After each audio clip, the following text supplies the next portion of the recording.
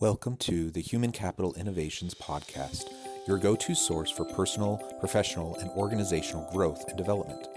We hope you tune in often for all things people management, organizational development and change, organizational leadership, and social impact related. Maximize your personal and organizational potential with Human Capital Innovations Podcast.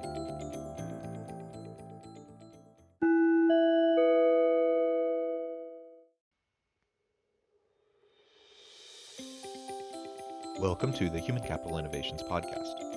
As part of our inspiring TED Talk series, spotlighting can't-miss TED Talks and their key takeaways, today I explore Simon Sinek's famous 2014 TED Talk, Why Good Leaders Make You Feel Safe.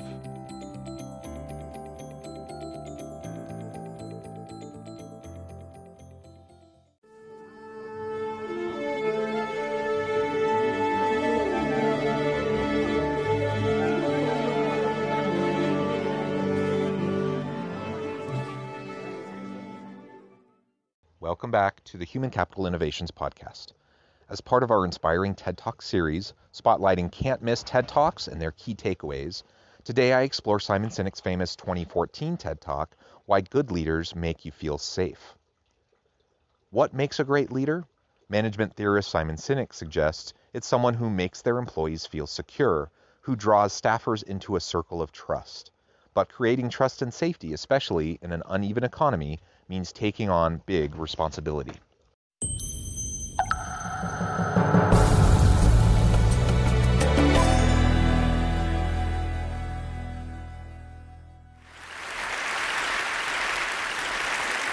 There's a man by the name of Captain William Swenson who recently was awarded the Congressional Medal of Honor for his actions on September 8th, 2009. On that day, a column of American and Afghan troops were making their way through a part of Afghanistan to help protect a group of government officials, a group of Afghan government officials who'd be meeting with some local village elders.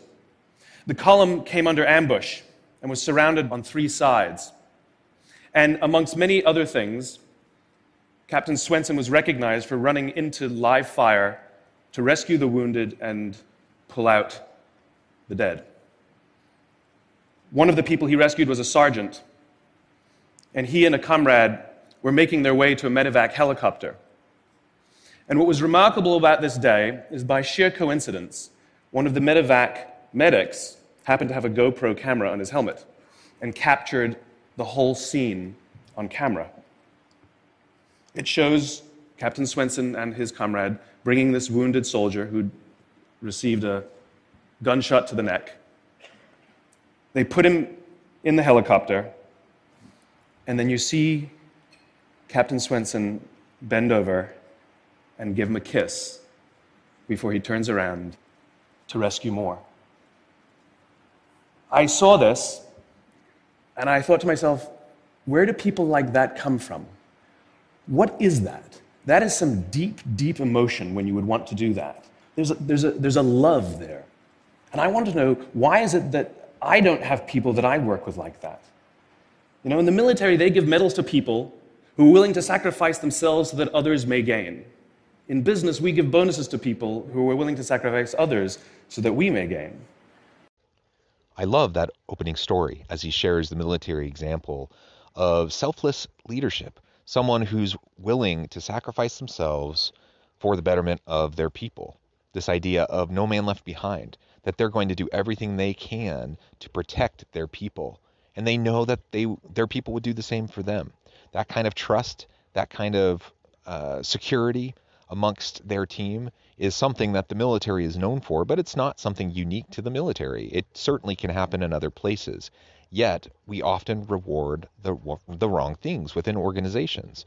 And it's no wonder that when you set up incentive structures that pay out individual bonuses, oftentimes you're going to have people who engage in unhealthy competition within a team where they actively look to undermine other people that they work with at their very same organization so that they can get the bonus, so that they can get the reward.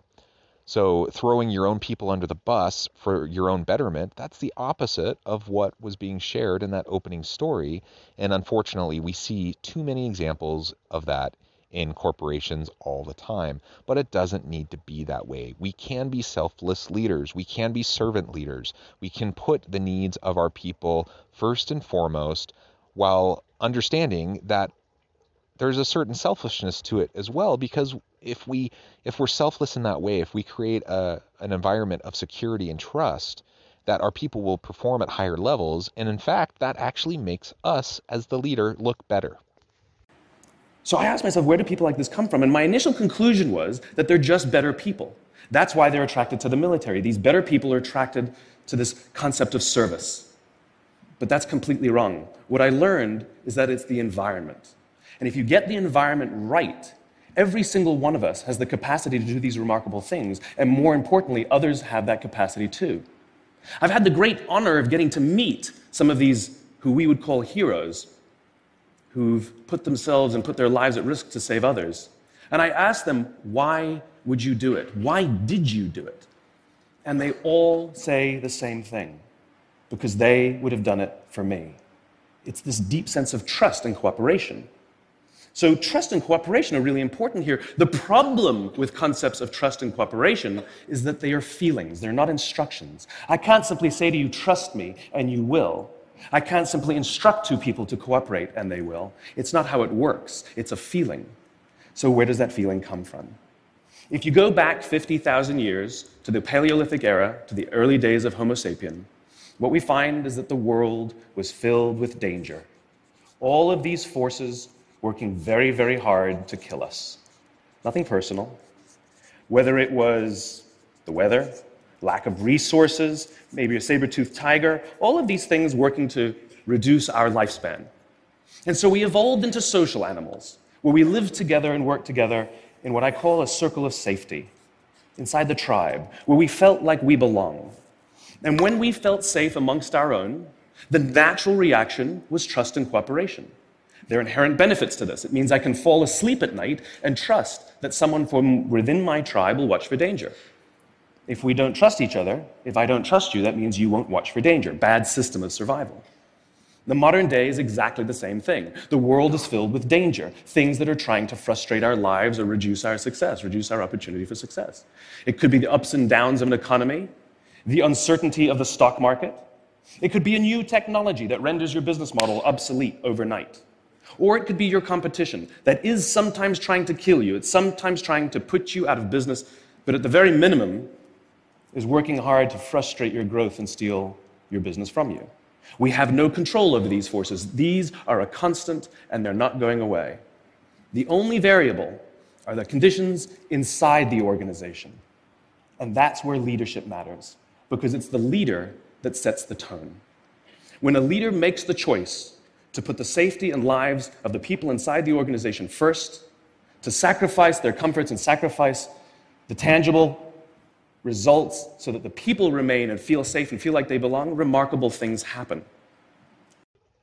Yes, the leader sets the tone. Remarkable things can happen when we create that kind of a safe environment where people know that they can try things out, they can experiment, they can fail. And they know that they're not going to be punished for their efforts to try new things, where they can speak up and speak out about things that they observe in the organization that maybe are leading to inefficiencies. You know, it's just so, for so many reasons, important that we create a workplace of safety and trust. And it's deeply seated in our brains. We are social animals. It's evolutionary psychology that we need safety. And when we're in an environment that is safe, we are better capable of performing at peak levels. When we aren't in a safe environment, when we don't trust our coworkers and we don't trust our boss, we're worried about being thrown under the bus the first time anything bad happens or the first time we make a mistake. You know what is going to happen? We are going to go into self-preservation mode. Instead of trying to push the envelope, drive disruptive innovations, instead of doing any of that, we're going to do what is safe. And what is safe is not what's going to keep our competitive advantage over our competitors. I was flying on a trip, and I was witness to an incident where a passenger attempted to board before their number was called. And I watched the gate agent treat this man like he had broken the law, like a criminal. He was yelled at for attempting to board one group too soon. So I said something. I said, why do you have to treat us like cattle? Why can't you treat us like human beings? And this is exactly what she said to me. She said, "Sir, if I don't follow the rules, I could get in trouble or lose my job." All she was telling me is that she doesn't feel safe. All she was telling me is that she doesn't trust her leaders. The reason we like flying Southwest Airlines is not because they necessarily hire better people, it's because they don't fear their leaders. You see, if the conditions are wrong, we're forced to expend our own time and energy to protect ourselves from each other. And that inherently weakens the organization. When we feel safe inside the organization, we will naturally combine our talents and our strengths and work tirelessly to face the dangers outside and seize the opportunities. The closest analogy I can give to what a great leader is like being a parent. If you think about what being a great parent is, what do you want? What makes a great parent? We want to give our child opportunities, education, discipline them when necessary, all so that they can grow up and achieve more than we could for ourselves. Great leaders want exactly the same thing. They want to provide their people opportunity, education, discipline when necessary, build their self-confidence, give them the opportunity to try and fail, all so that they could achieve more than we could ever imagine for ourselves. This airline example is another cautionary tale about what happens when we have a compliance-based organization and where we use fear-based motivators to try to get people to do what we want them to do. In that kind of an environment, we don't have trust and we're not protecting our people. It's not about safety. At least it's not about the safety of our people. It might be, as the executive, it might be me trying to protect my own behind and being willing to throw my people under the bus if and when they make a mistake. But it's not trusting my people and it's not having their back. And so we need to be looking for ways to create not a compliance culture, but a commitment culture. A place where people do feel like they can do what's best for the customer and they're not going to get dinged for it. I think we've all been there. We've all been in organizations and we've all worked under leaders who use fear-based tactics, who just drive the innovation, the creativity, and the willingness to put ourselves out there. They just suck it out of us. And that's what we can't have. That's why Southwest is doing so much better in so many ways and is known for its customer service over other airlines. It's why so many customer-centric organizations are able to thrive, and it's because it's a safe environment for the employees. They know that their boss has their back.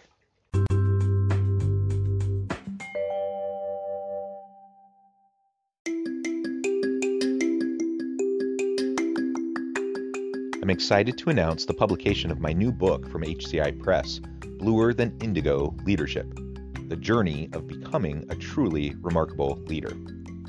Early in my adult life, I learned about an Asian proverb that translates as bluer than indigo. If you think about the color indigo, it is a brilliant, deep, and vibrant blue, what some would call the bluest of blues. To have something that is bluer than indigo is rare and truly remarkable. Contrary to popular myth, there is no one-size-fits-all or cookie-cutter approach to effective leadership. There's no silver bullet, no secret sauce, no go-to model that will solve all of our problems. The truth is, great leaders have all had their unique strengths and flaws, and have all had to discover and then pave their own distinctive path in their life's journey to fulfill their leadership potential. Bluer Than Indigo Leadership will help you discover your own path and explore those ordinary, everyday actions that will help you respond to an uncertain future and produce extraordinary results for individuals, teams, and organizations.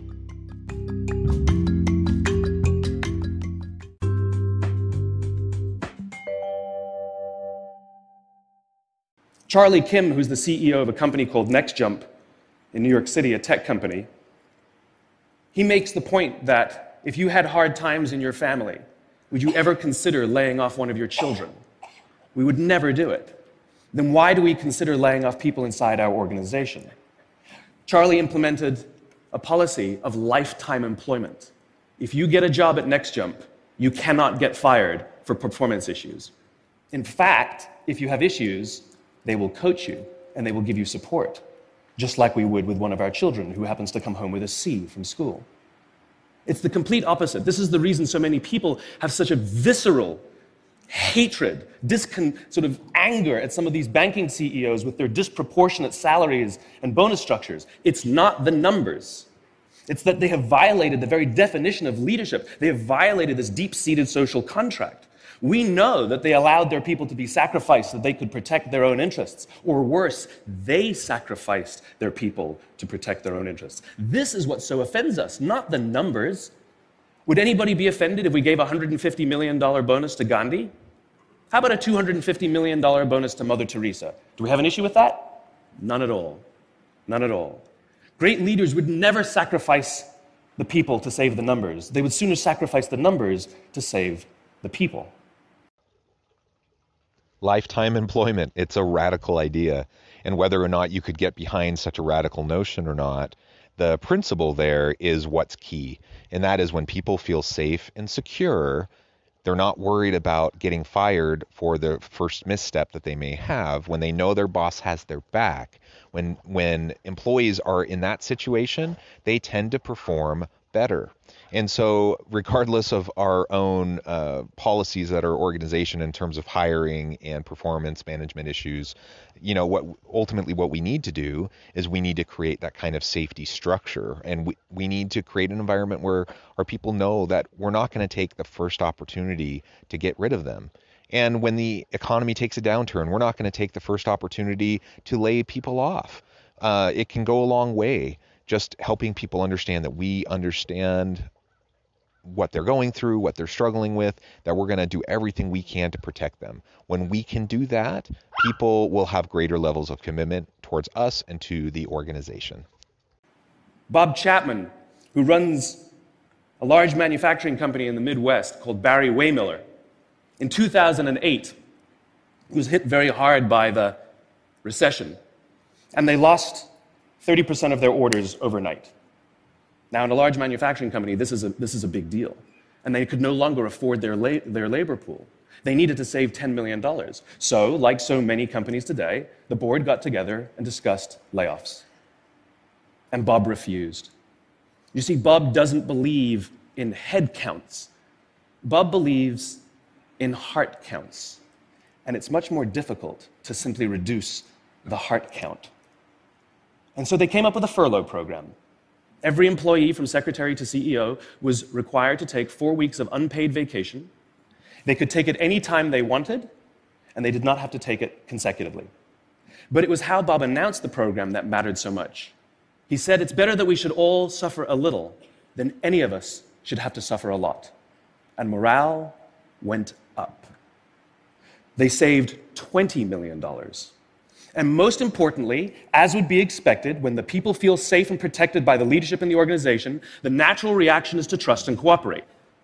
And quite spontaneously, nobody expected, people started trading with each other. Those who could afford it more would trade with those who could afford it less. People would take 5 weeks so that somebody else only had to take 3. What courage. I find that inspiring for that leader to stand up to the board to insist that no, we will not be laying anyone off. Yes, labor cost reductions have to take place, so they got creative. They looked at the ways to minimize the pain on their employees. They came up with a furlough system. Now, furloughs, that's difficult too. That nobody wants to be furloughed, but his insistence that we're not going to throw anyone under the bus, we're not going to let anyone go amidst this economic downturn, knowing what that would mean for their family, but instead we're going to share the pain. We're going to together get through this, and sharing that message with the employees, that drove higher levels of commitment, higher levels of morale. Ultimately, they cared for each other, they looked after each other, they helped and protected each other. And the leader set the tone. Leadership is a choice. It is not a rank. I know many people at the senior-most levels of organizations who are absolutely not leaders. They are authorities, and we do what they say because they have authority over us, but we would not follow them. And I know many people who are at the bottoms of organizations, who have no authority, and they are absolutely leaders. And this is because they have chosen to look after the person to the left of them, and they have chosen to look after the person to the right of them. This is what a leader is. I heard a story of some Marines who were out in theater, and as is the Marine custom, the officer ate last, and he let his men eat first. And when they were done, there was no food left for him. And when they went back out in the field, his men brought him some of their food so that he may eat. Because that's what happens. We call them leaders because they go first. We call them leaders because they take the risk before anybody else does. We call them leaders because they will choose to sacrifice so that their people may be safe and protected, and so their people may gain. And when we do, the natural response is that our people will sacrifice for us. They will give us their blood and sweat and tears to see that their leader's vision comes to life. And when we ask them, why would you do that? Why would you give your blood and sweat and tears for that person? They all say the same thing. Because they would have done it for me. And isn't that the organization we would all like to work in? Thank you very much. Thank you. Thank you.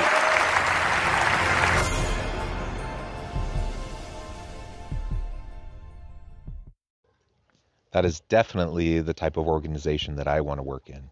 And yes, when you lead out with courage and compassion and empathy, when you look out for the needs of your people, you support them, you help them to achieve their greatest potential, you provide safety and security for them. When you do all of those things, you develop trust. They look to you, and they are going to be willing to sacrifice for you in return, just like you sacrificed for them.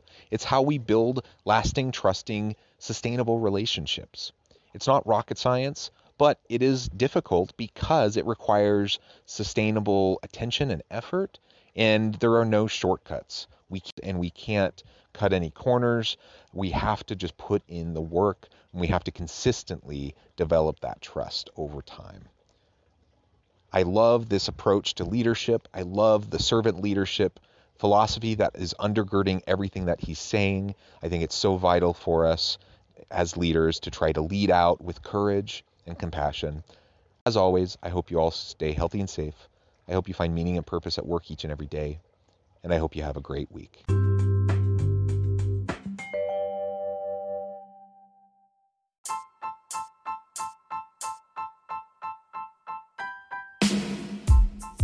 The alchemy of truly remarkable leadership. Ordinary, everyday actions that produce extraordinary results. Consider how the nature of work has shifted over the past 50 years. With increased globalization, rapid technological advancement, and the shift in economic composition, the average job of today looks very different than the average job of 50 years ago. What will the jobs and organizations of tomorrow look like? Moreover, what does this all mean for organizational leaders? What are the core competencies and capabilities of organizations and their leadership that are prepared for continued disruption and geopolitical and socioeconomic shifts? Regardless of what the future holds, increasingly, leaders need to be socially minded, data-driven, decisive, champions of talent, and disruptors of the traditional notions of leadership, teams, organizations, and work. The alchemy of truly remarkable leadership will help you to explore your own leadership competencies and capabilities and consider ways to apply and implement them into your workplace and personal life.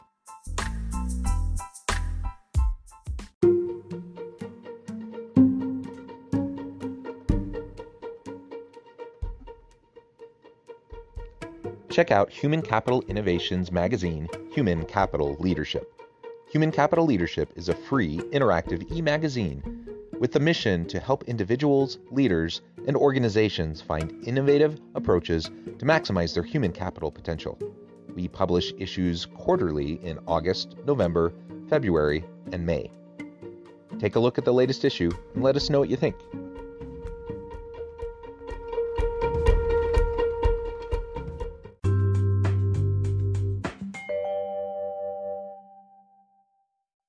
Thanks again for joining us for this episode of the Human Capital Innovations Podcast. I hope you stay healthy and safe and that you have a great week.